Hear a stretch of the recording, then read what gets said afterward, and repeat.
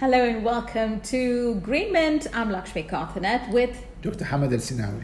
Today we're talking about something very important, which we could do it with a lot of freedom, and that is connection between sports and mental health. Dr. Hamad, what do you say? Yes, so it's a very well-known fact that sports is useful for your physical health, for your physical well-being, but also it's also important for your mental health well-being. Recent studies showed that people who exercise frequently are less likely to suffer from common mental health problems like anxiety, depression, and sleep disorders. And there are also studies that sports can also keep kids and teenagers away from using drugs. Because it's something that you do in a group. It gives you a sense of cohesion. With sports, you learn to have long-lasting relationships. You learn to have self-discipline because you follow a certain diet. You stick to a regular exercising time. So in general, all this is good for your mental health. So would you say it should be started at a very young age, which is good when schools introduce sports in lives? Exactly, and it doesn't have to be like competitive sports. Like we talk about sports, we talk about movement. So it's like keeping moving. So whatever you do within your capability, that's something that you could fit in during your daily routine. Something that is in accordance with your age, with your physical status, because we don't want everybody to start doing lifting heavy weights. It's just a matter of initiating movement, because staying still, especially with modern life, most of us work in offices. We have very limited exercise time, and I know I'm wearing a smart band. Count your steps? I do count my steps. Sometimes I prefer not to look at it because I'm disappointed, but in a good day, if I am doing 10,000, I get that shining thingy saying, like a trophy, like, oh, well done, you've done 10,000. So it could be one of the tools that promote people to exercise more and get that instant reward out of it. And once you set a pattern, it's difficult to give it up because of the feel-good factor.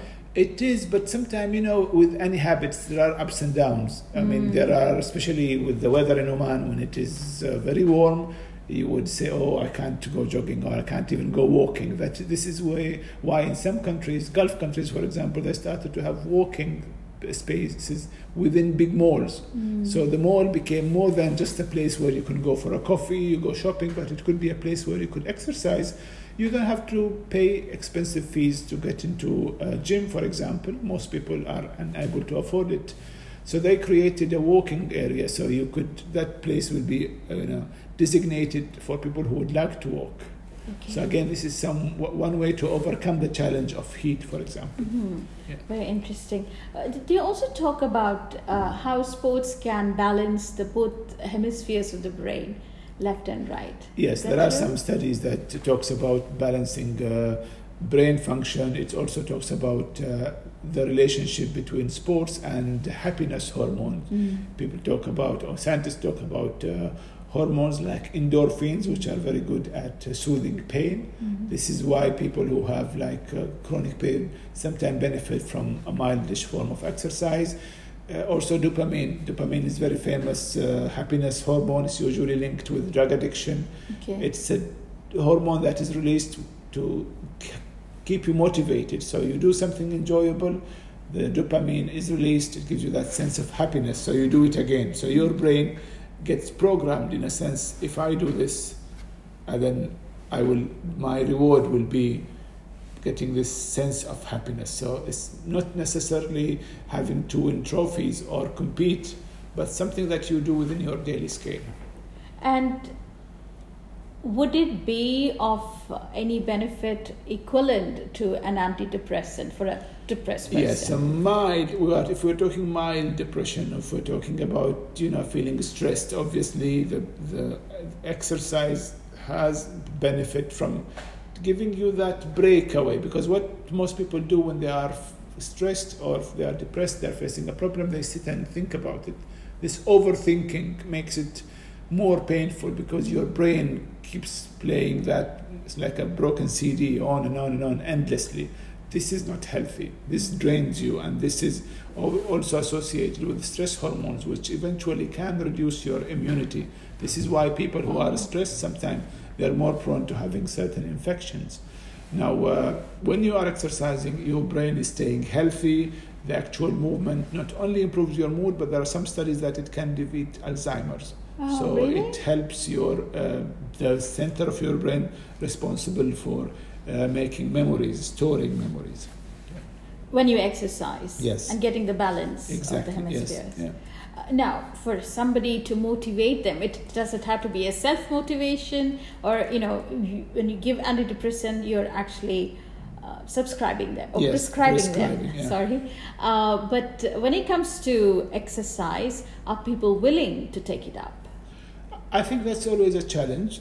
People who are not having mental health issue, and plus people who are suffering from mental health problems. In fact, some places, for example, in Europe, the doctor will be prescribing exercise. So you get a prescription to go to a gym, for example, either being subsidized or sponsored by the state.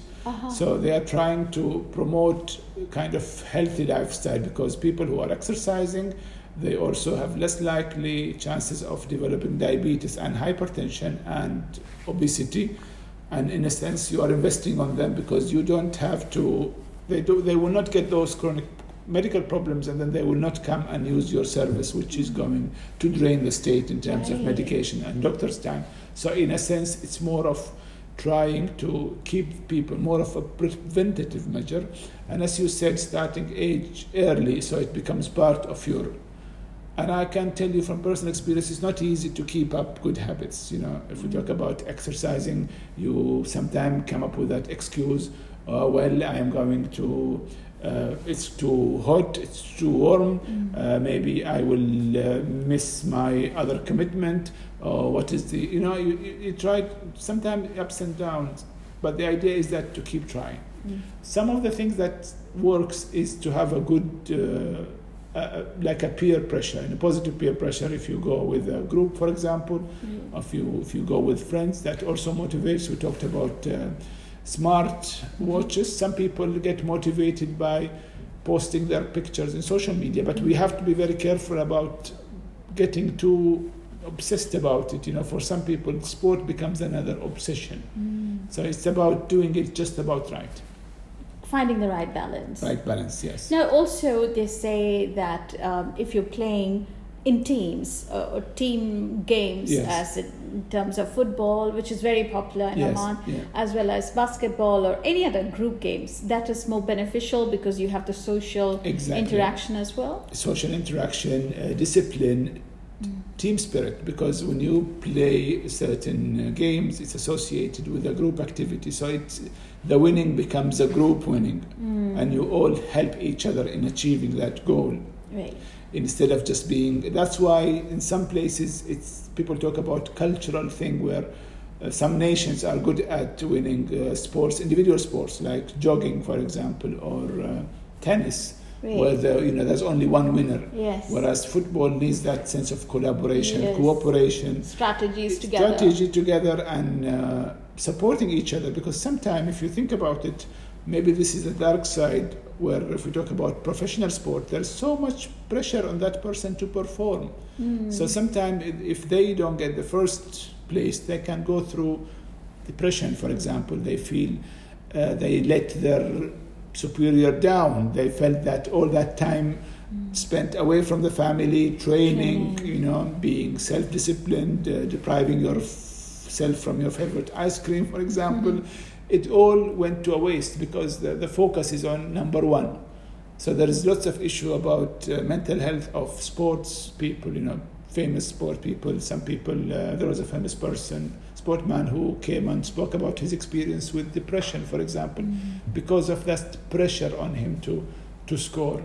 And the fact that it becomes, it works against you rather than in a positive sense. This is exactly what we want to talk next episode of Grain Mint, and that is competition in schools to workplace. So Dr. Hamid, thank you so much for your time. Thank you, Lakshmi. And we will join you next week. Until then, take care.